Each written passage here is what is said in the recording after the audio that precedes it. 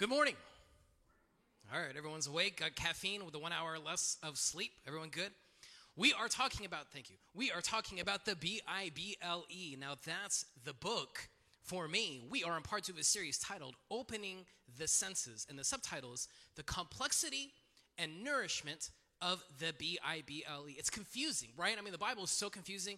There's so many weird stories, but regardless of your past, your background, your childhood, your upbringing, or even your current worldview, you and I have been exposed to different Bible stories. But the issue that's kind of driving this 5-part series is we know Bible stories, but we do not know the Bible story. We know Bible stories. You know, maybe you remember your childhood Bible if you grew up in a Christian household. You remember stuff like that, but you don't. Maybe you and I are not familiar or can't really grasp the entire Bible narrative or the Bible story. The problem is when we just know very cute stories of Noah's Ark and we know nice things that Jesus did and we kind of know bits and pieces of Bible stories, then all of a sudden when you come across one story, especially in the Old Testament, and you look at some of the stuff and you're like, for real? This really happened? A guy really got swallowed by a whale? What? You know what?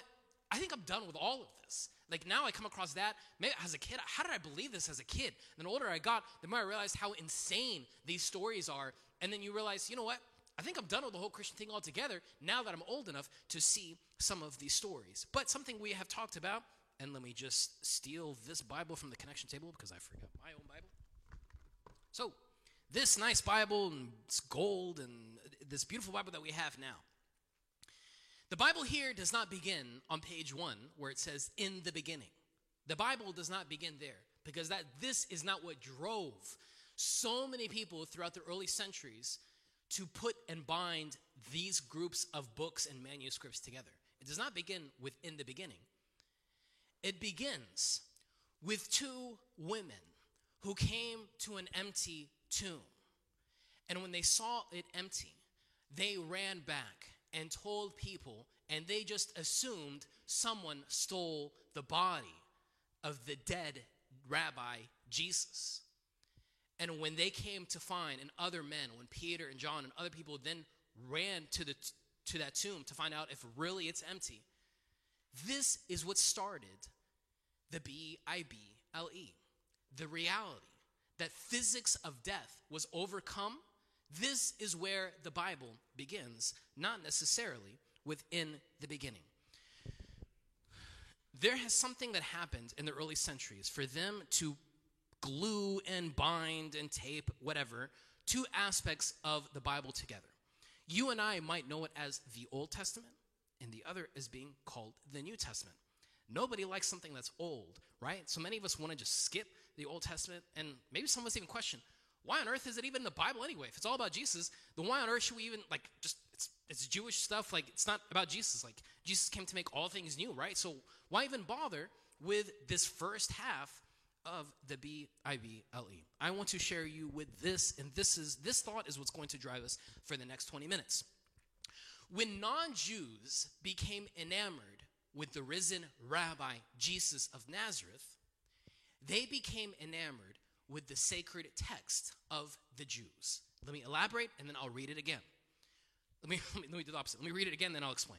When non-Jews became enamored with the risen Rabbi Jesus of Nazareth, they became enamored with the sacred text of the Jews.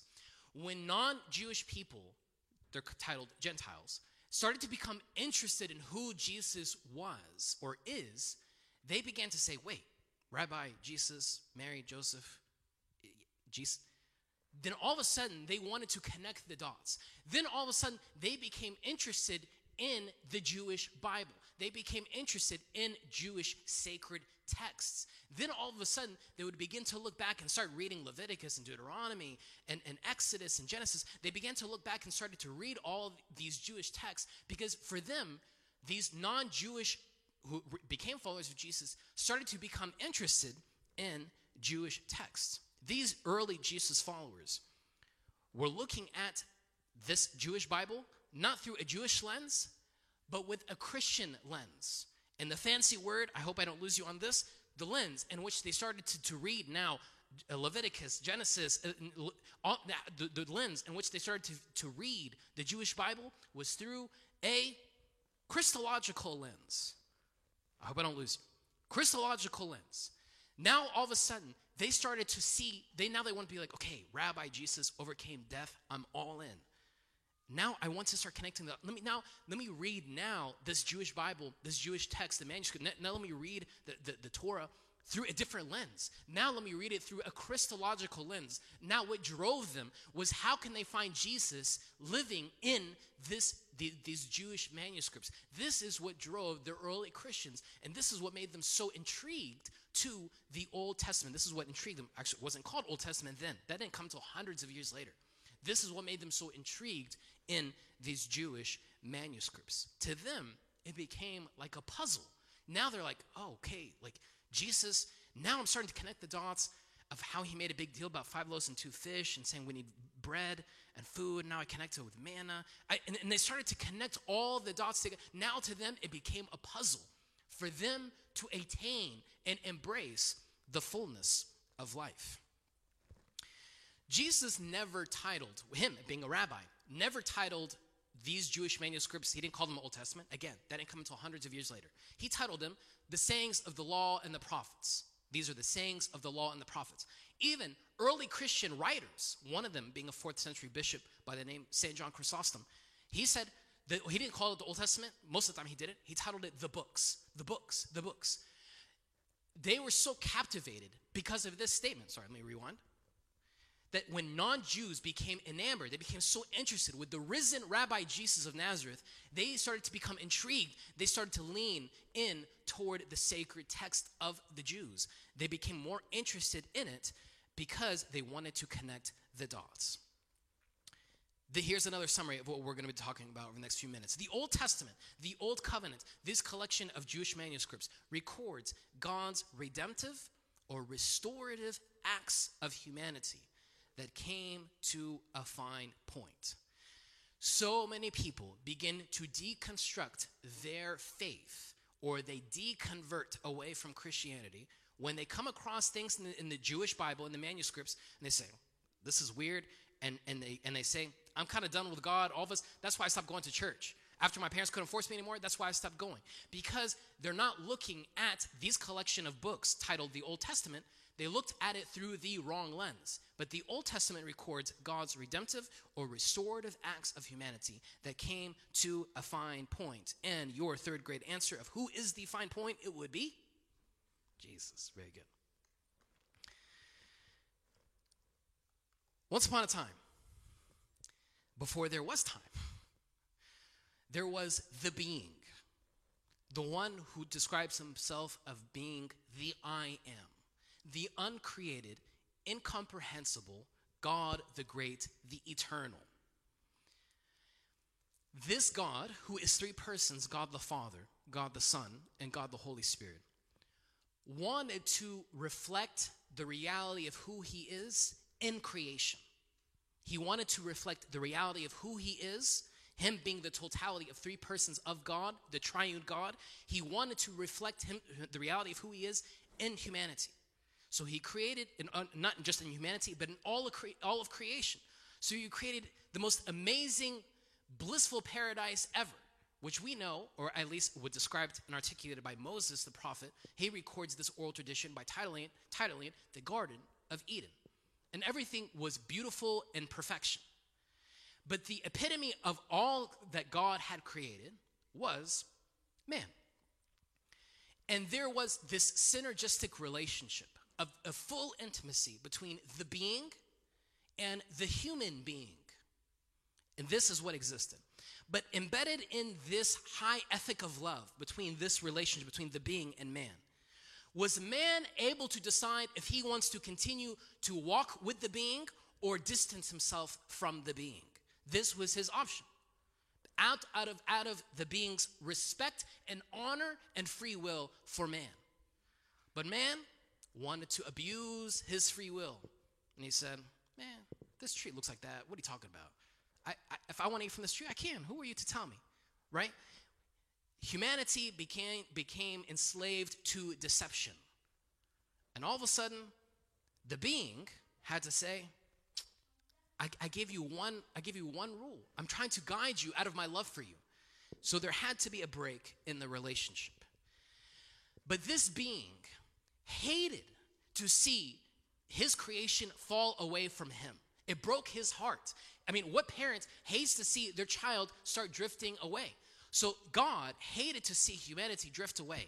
So from that point, God was on a mission to restore humanity, to redeem him. So God, the Holy Trinity, began a mission. What we pray for 1,800 years, and these words were written in the 4th century. Lord, you have not abandoned us. You have not abandoned us, but you have always visited us through your holy prophets, through kings, through judges. You continue to visit us. You have not abandoned us, but have always visited us through your holy prophets. These are the words of St. Basil the Great, a bishop from the 4th century. And we pray this liturgically now. He has not abandoned us, but he continued to restore us. Because now, a human being now has not become a human being. Because of his brokenness, because of the distortion of humanity, human being has now become a human becoming. He is wanting to become like God. So, not to sound all philosophical, but we're not necessarily human beings. We're human becoming. We're wanting to become the fullness of God.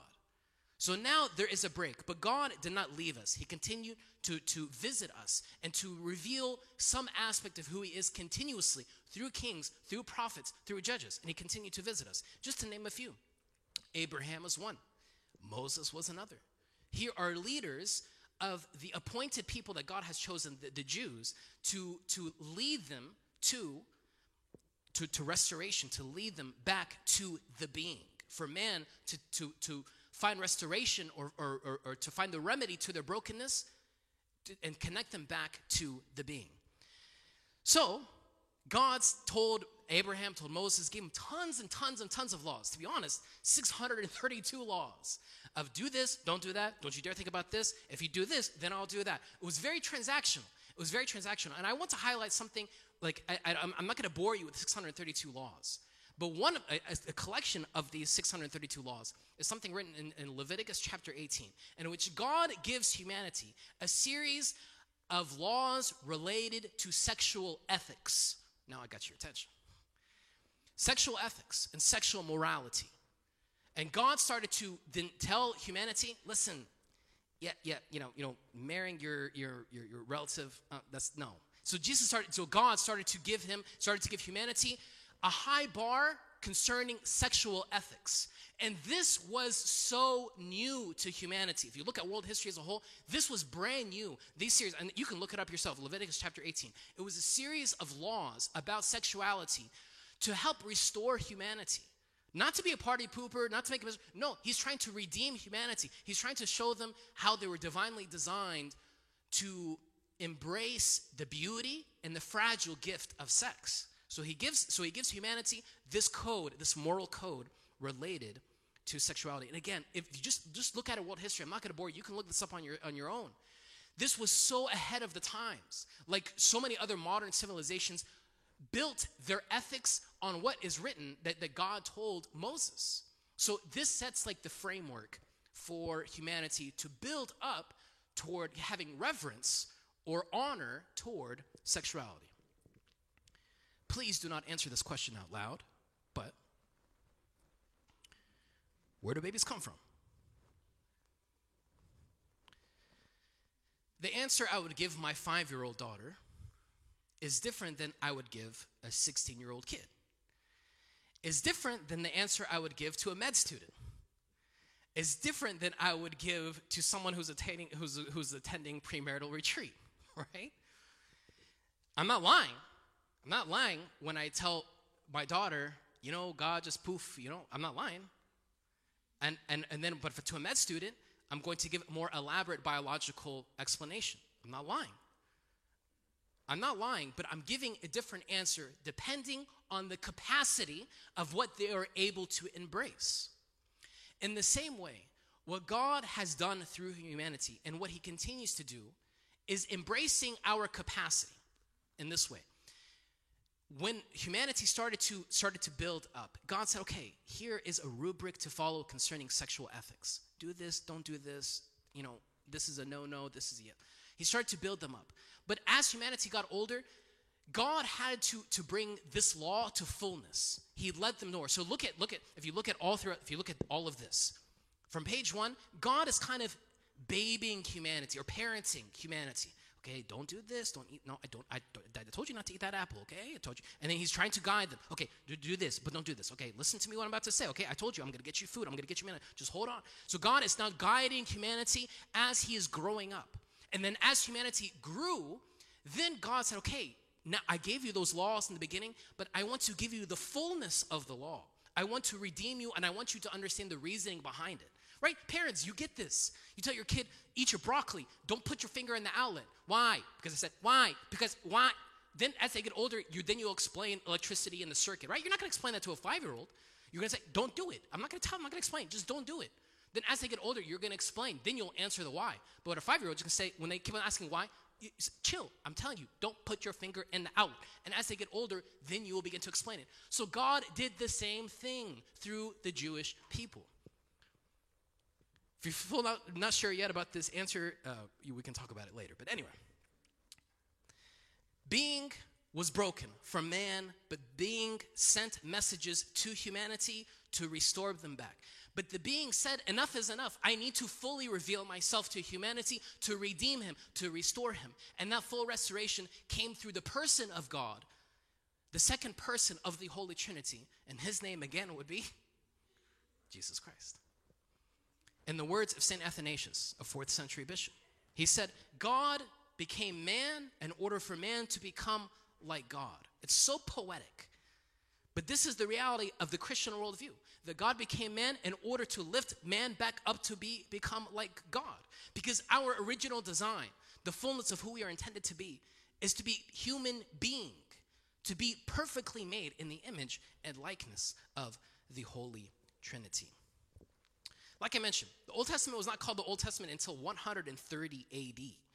And the Old Testament was not added to the New Testament until 350 AD. And around that time is when we get the name, the Bible. If you have a hard time embracing the Old Testament, and some stories maybe have thrown you off. Maybe you know of a coworker or a friend who says, I stopped going to church because, man, have you ever read this chapter in the Bible? Have you ever read this story? That's crazy. What kind of God would be all about war and battle? What kind of God is that, man? Is that the God you follow? If you come across those conversations, welcome to the club. But I want you to be equipped of how to respond and for you to know who you're anchored to. Now, but I want you to know that the Old Testament comes to life through the New Testament. The Old Testament by itself is really nice stories, but it's still dry. The bar is set low, but it becomes alive through the lens of the New Testament, through a Christological lens. Now I want to share with you some from the 1st century, some early Christian thoughts on how they understood this collection of Jewish manuscripts, which we now know being titled the Old Testament. St. Paul, who was an ex-Jew, man, this guy, he memorized 632 laws. He knew the Jewish Torah. He knew the Jewish Bible in and out. Now, St. Paul, being a convert to being all into Jesus, this are his words that he had to say. But when the set time had fully come, there was a fullness of time which was attained. There was a fullness of time. God sent his son, born of a woman, born under the law, to redeem, to restore those under the law, that we might receive adoption to sonship. Now, if you notice, he took a legalistic, dry language of law, but he came to restore us and adopt us. It became laws, do's and don'ts. Now it became a relationship. This is the evolution and timeline of humanity growing with God. And now God's saying, I'm here to adopt you. But the framework, the background of all of that is the law, is the laws and the prophets of the Old Testament. Jesus said these words. You have heard that it was said, hey, Jewish people, pay attention. I know. You just learned this last Saturday at the synagogue. I know you know the Jewish Bible. I know you memorized. I know you memorized everything Moses wrote. Cool. I know you have heard it said. Cool. I'm not dismissing that. I'm not belittling it. I'm not ignoring it. I know you have heard this being said. I get it. You've heard that it was said, you shall not commit adultery. I know you have heard that already. Cool. I know you've heard that. But I tell you that anyone who looks at a woman lustfully has already committed adultery with her in his heart. He's saying, cool. I know you have heard the bar, do not commit adultery. Perfect. But I want you to understand the delicate nature of sexuality. I want you to understand the high bar that we are called to attain. I want you to fight the good fight. I want you to push yourself to have the utmost reverence of this delicate aspect or element of humanity that I have embedded in you. So Jesus raises the bar. You have heard this? Cool. I'm telling you, it's here. You say no to adultery? Cool. That's awesome. That's great. That's great for a low worldview, a low ethic. But I'm wanting to raise that to the fullness. Just looking, you have already committed adultery. Why?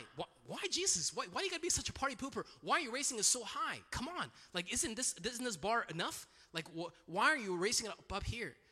Because sexuality is so much more than just it being physical. It's something so much more. It's so delicate. It involves our hormones. It involves our emotions. It involves every aspect of who we are. So Jesus is trying to tell us, be so delicate and have the utmost respect for this aspect of humanity because it's going to throw you off. So Jesus raises the bar for us to what we should aim for. Jesus also said this. Do not think that I came to destroy the law or the prophets. Don't think that I came just to erase this first half of the Bible. Don't think I'm just telling you to dismiss it. Don't think I'm just telling you not to read it. Do not think that I came to destroy the law or the prophets. I did not come to destroy, but to fulfill. I came to bring it to completion. I came to bring the fullness of it because I am the fullness of life. I am the cluster of life in the words that we say in the Agpeya, in the prayer book. On that last night that Jesus had with his disciples as they were coming to celebrate a meal. And Jesus came in such a countercultural way and got on his knees and started to wash every foot and toe of the 12 disciples. And they're kind of speechless because they expect a slave to do this. They expect a servant to do this. And Jesus told them, have a seat after he washes their feet. And he tells them this. A new command I give you. Nathaniel, Peter, cool, Andrew, I know you know the 632. I know you're probably thinking another law. No, I'm not telling you a new command. I'm not giving you a new command. I'm not giving you something new to add to that. But a new command in which will fulfill everything you know as Jewish men. That a new command I give you. Love one another. Cool. Love one another. What worldview does not believe this? Every worldview says love one another, right? Your non-Christian friends, maybe those who have walked away, love one another. Why can't I just love one another? Awesome. But Jesus doesn't end there. He says, a new command I give you. Love one another. How? The way I should view love? No. Love one another as I have loved you. So you must love one another. He said, I'm giving you a new command. Cool. You know all that stuff. Awesome. I'm so proud of you for memorizing the 632 laws. I'm so happy that you know these Jewish manuscripts. Awesome. But I'm giving you something new. That you are called to love. Yes, even that annoying person. Yes, love them. How? By looking at me. By loving the way that I have shown love. And I don't think a single word was said from those 12 disciples. As they heard these words, was so radical to them.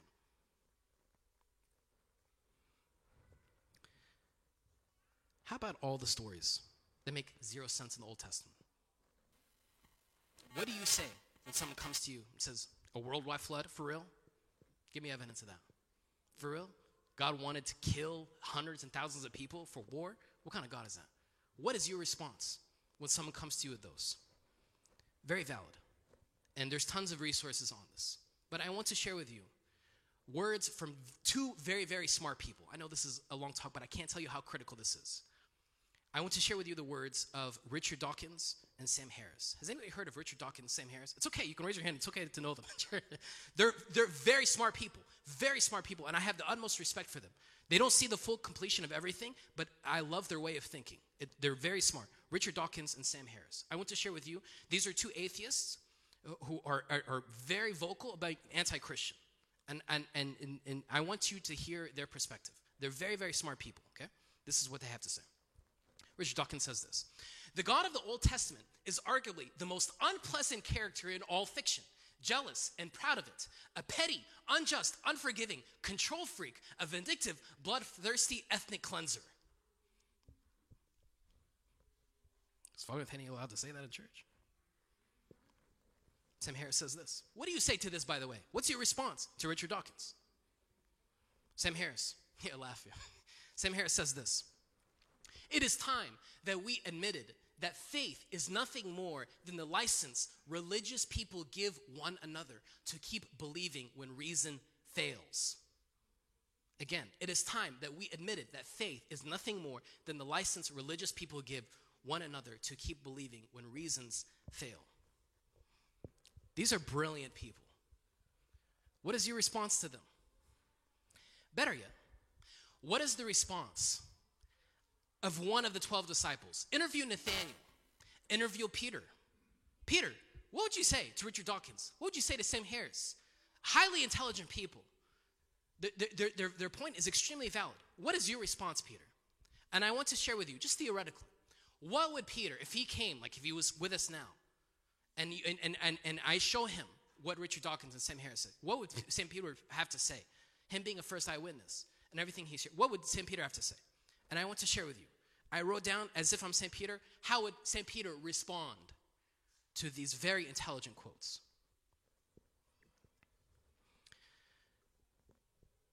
Richard, Sam, I am certainly aware of what it means to be a Jew. And I am aware of all the stories I learned in synagogue. Richard, Sam, nothing you said has anything to do with my decision to follow Jesus. Sam, you mentioned the inadequacy of my reasoning. Well, I only have one reason for you. When my teacher was arrested, I ran. And when people asked me if I knew him, I lied. And when the Romans crucified him, he died. At that moment, I was just like you. I had no faith. When two women came to tell me about an empty tomb, a resurrection was the last thing on my mind. Because Sam, Richard, have you seen a crucifixion? Yeah, I don't think so. I just assumed someone took the body or the woman went to the wrong tomb. Richard, I don't have a well thought out response to you about the Jewish stories I know of a human swallowing fish or a talking serpent. But one thing I know, I believe because of what I saw. My death overcoming teacher came to make all things new. I will never forget that Thursday night meal, me and my friends, what we had with him. He told us of a new command, that we should love one another as he loved us. My trust is not based on something I read or my upbringing, but what I saw. Now, death has a new meaning to me.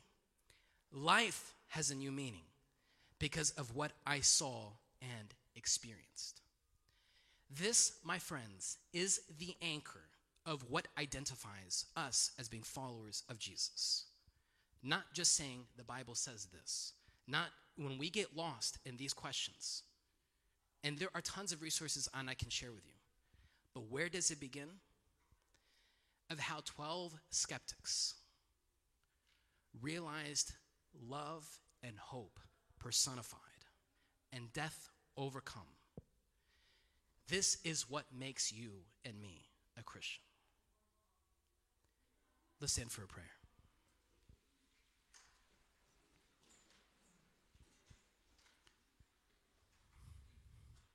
In the name of the Father, and the Son, and the Holy Spirit, one God, amen. Lord, for centuries,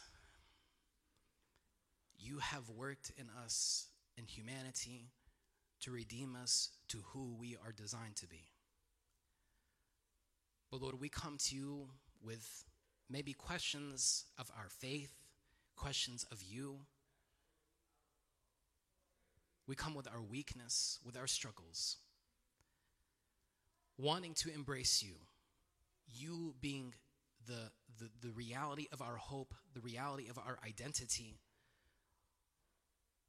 Lord, I pray that what anchors us is what not just these 12 disciples realized and witnessed, but hundreds of people who witnessed the reality of you overcoming death.